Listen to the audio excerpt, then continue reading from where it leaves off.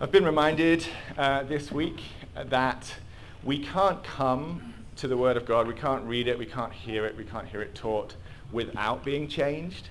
That there's always one of two kinds of change that happens. Either that we are softened by the Word of God, that we are humbled by it, that we are changed to be more like God, or we can also be hardened as we come to the Word of God. We can have hard hearts, and we can be stubborn, and we can refuse the Word that God is speaking. So as I pray for us today, I really want you to join me in prayer that our hearts would be softened before God's Word, and that He would transform us to be like Jesus.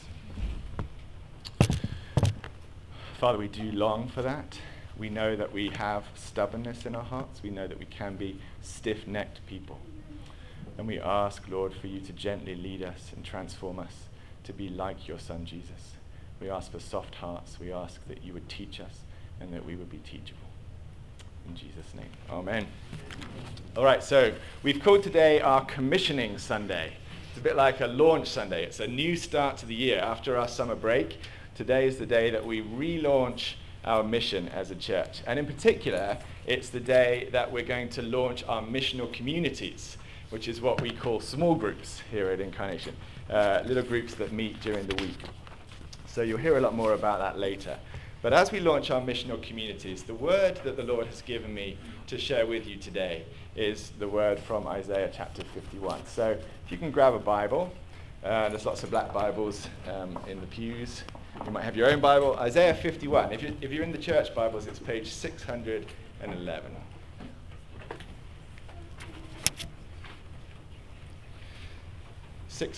Isaiah 51, and we're starting at verse 1. And when you found it, you'll see that right at the beginning of Isaiah chapter 51, that God is speaking. God is speaking through his prophet, and he's speaking to his people. And he addresses them as those who pursue righteousness. He says, listen to me, those who pursue righteousness. Now, as you guys hear those words, I expect that most of you would discount yourselves right away from that group. It sounds very saintly and lofty, doesn't it? A far-off, special, holy group of people who pursue righteousness. So I want to start off by bringing you all into this group of people, or I won't have anyone to preach to. So here's what Isaiah's talking about. Those who pursue righteousness. If you have a sense in your heart that you want to be a better person and you want the world you live in to be a better place, then you want righteousness. If you turn on the news and you're offended at the way people treat each other and speak to each other, offended at the unkindness and the hatred and the mistreatment and the abuse, then what you want is righteousness. Righteousness includes justice for all, but it's also more than justice. It's justice with love and with kindness and with goodness and with truth. So almost everybody wants it, really.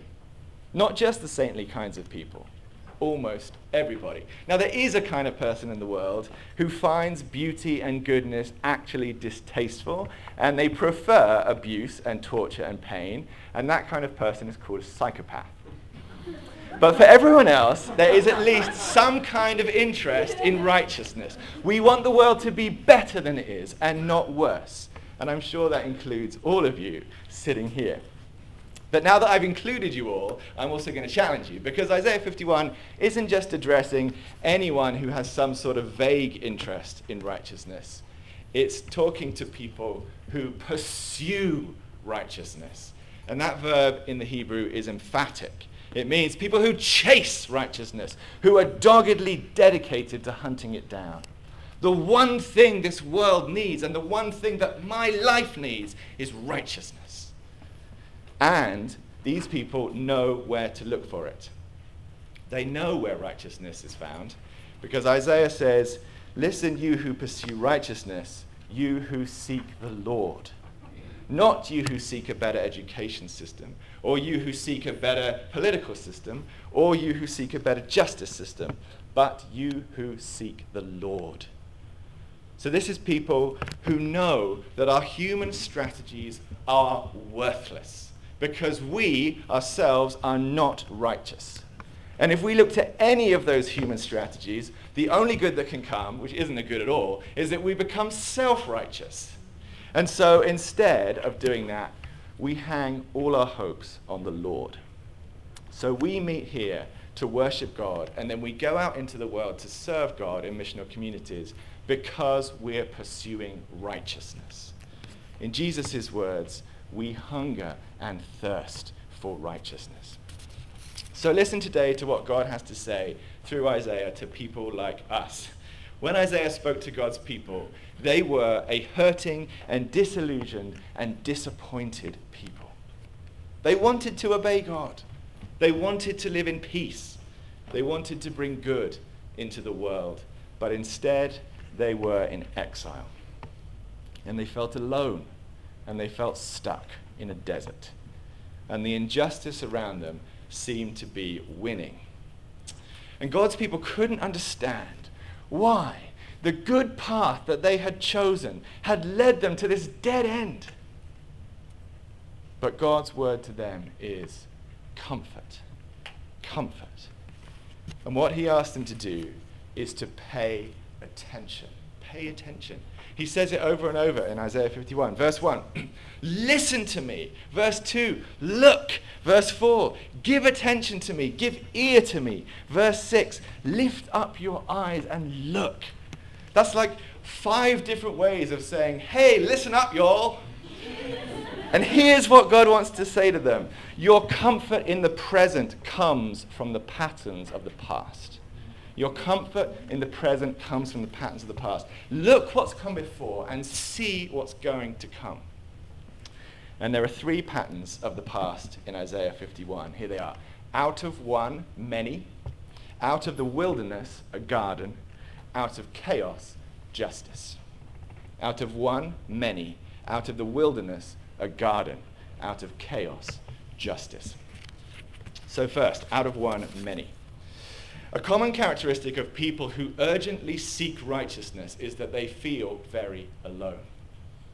It feels like you're holding this tiny candle in this huge black aircraft hangar. And what good is the light that you hold?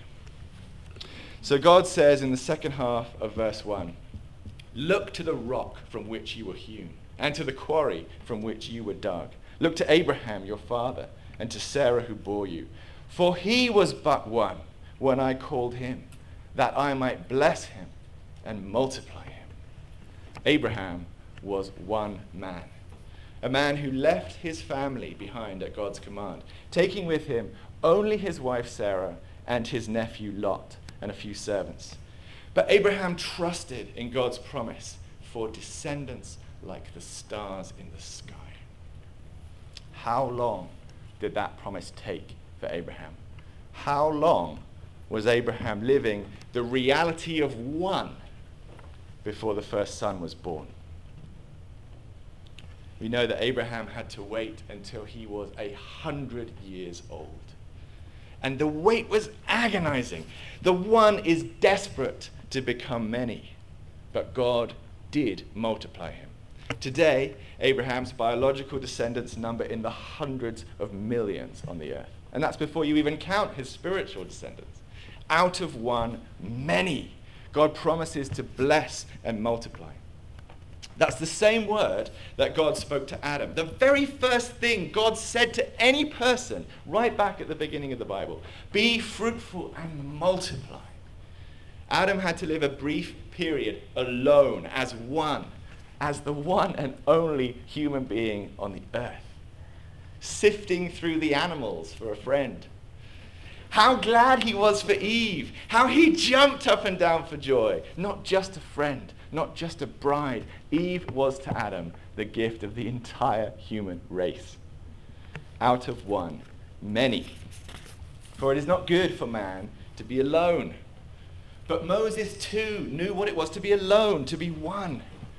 After he fled from Egypt at 40 years old, Moses lived as a shepherd in the wilderness for another 40 years. Imagine him in the desert for 40 years, in a vast expanse of nothing, alone with a bunch of sheep.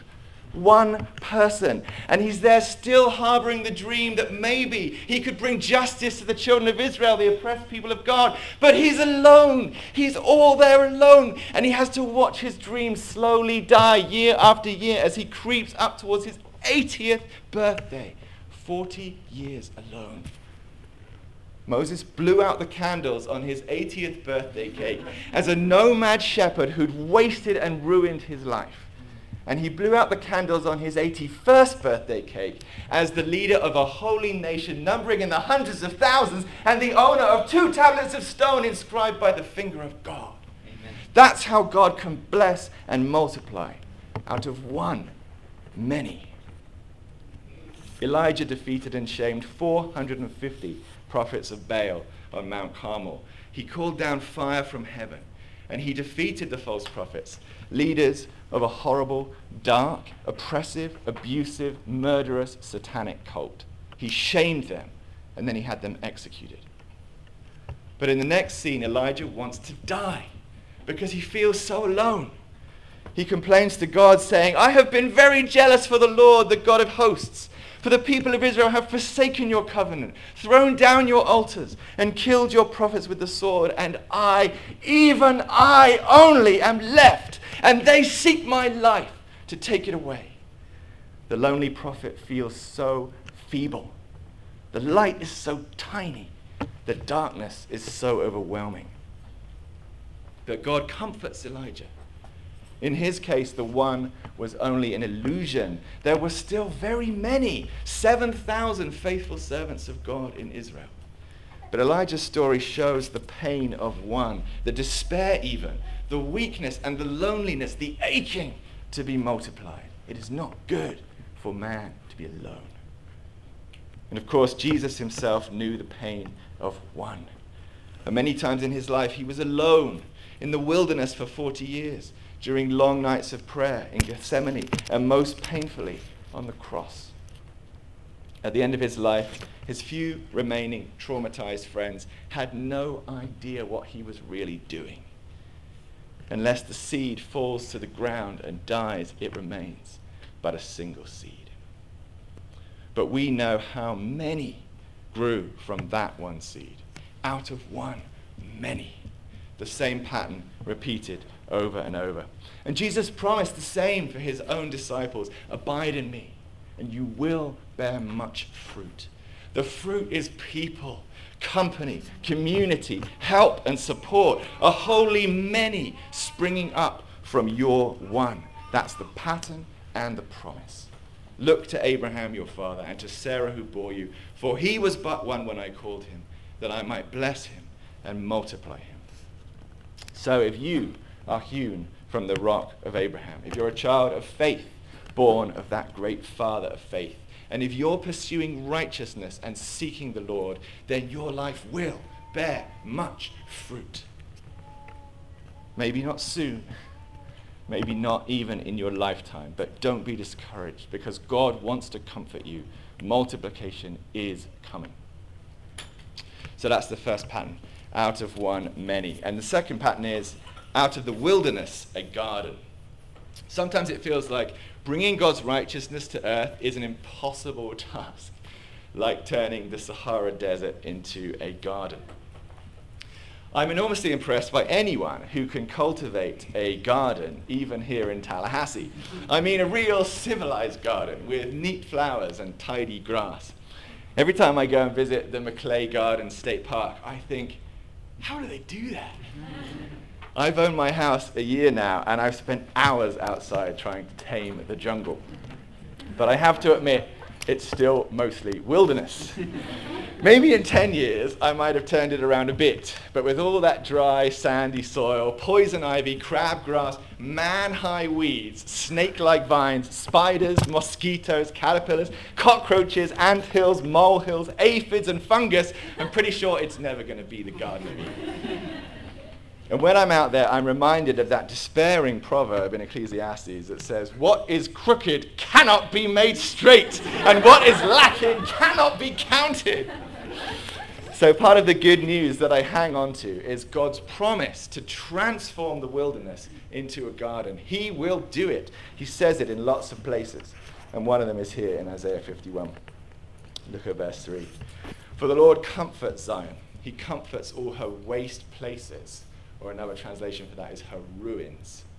And makes her wilderness like Eden, her desert like the garden of the Lord. Joy and gladness will be found in her, thanksgiving and the voice of song.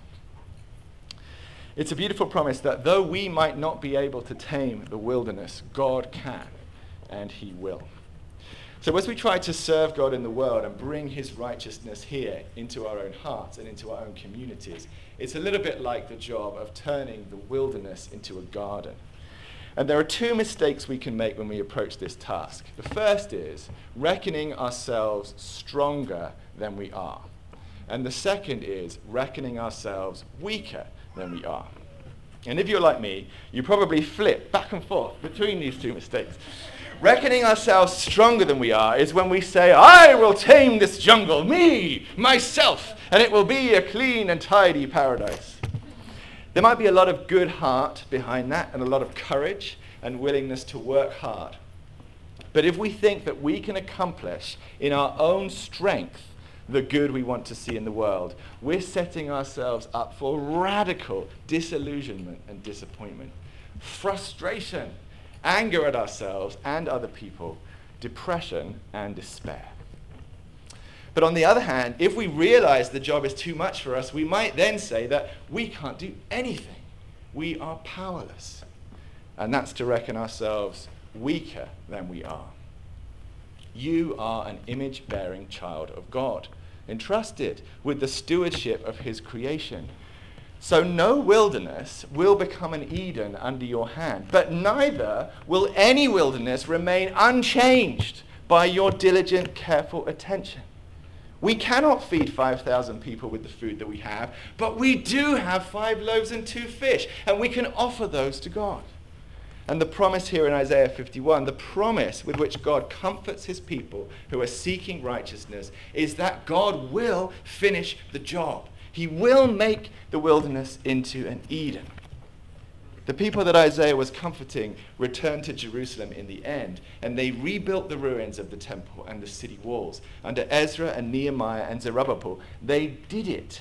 People did it in the power of God, and God gave them the victory. That's the pattern and the promise. So to those of you who are leaders and key members of our missional communities, what is the wilderness that you are trying to tame? Maybe it's the suffering and struggle within your own group, or the way your group functions as a community. Or maybe it's outside, the poverty and injustice you see in the neighborhood around you, or the loneliness and isolation. Or whatever it is, it feels like a jungle that you're trying to turn into a garden.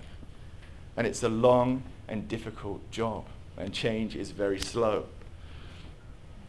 But don't reckon yourself stronger than you are or weaker than you are. Don't work fiercely and desperately as if everything depends on you. And don't work carelessly as if nothing you do makes any difference. Instead, give what you have to God and take him at his word that the pattern is a promise. Out of the wilderness, a garden. So out of one, many, out of the wilderness, a garden. And finally, out of chaos, justice.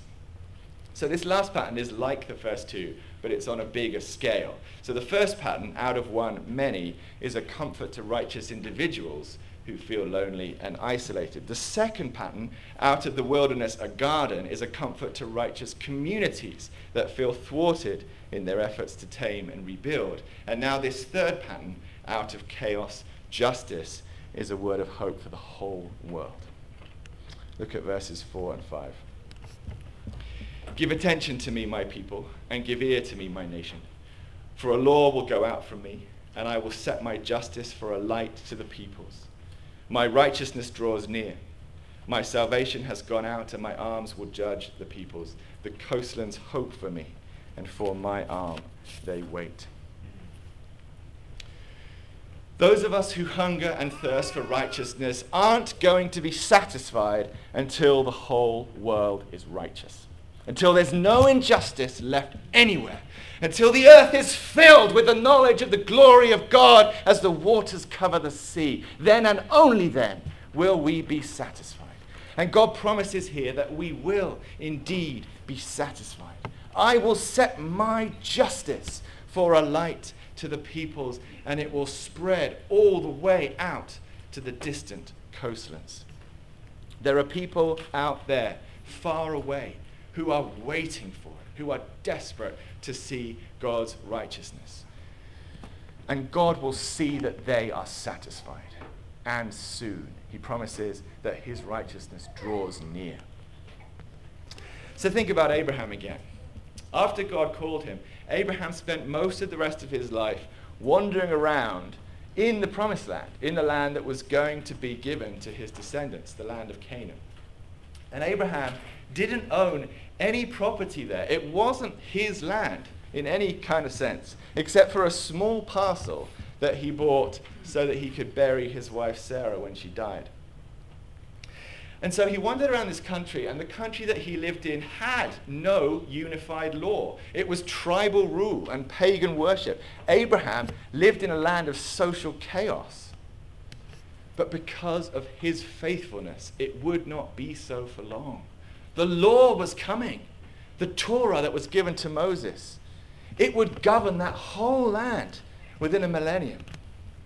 The law would turn Israel into a great nation, and it would give the land where Abraham stood a long season of justice and peace. And our hope for global righteousness lies in the same place, in the law of God, the Torah. It is good, and it's the gift that we're desperately hungry for. So Isaiah 51 verse 4 promises a Torah will go out from me. God says, a Torah will go out from me, and I will set my justice for a light to the peoples. So because of that promise, we know that the darkness is doomed. The light will overwhelm it. Comfort, says the Lord. Look to the paths. Trust the promises. What might seem like defeat now is going to turn into victory. Your little candle in that dark aircraft hangar is going to be joined by the sun. Your loaves and fishes will feed a multitude, and your lonely one will become oh so very many. Lift up your eyes to the heavens and look at the earth beneath. For the heavens vanish like smoke, the earth will wear out like a garment, and they who dwell in it will die in like manner. But my salvation will be forever, and my righteousness will never be dismayed.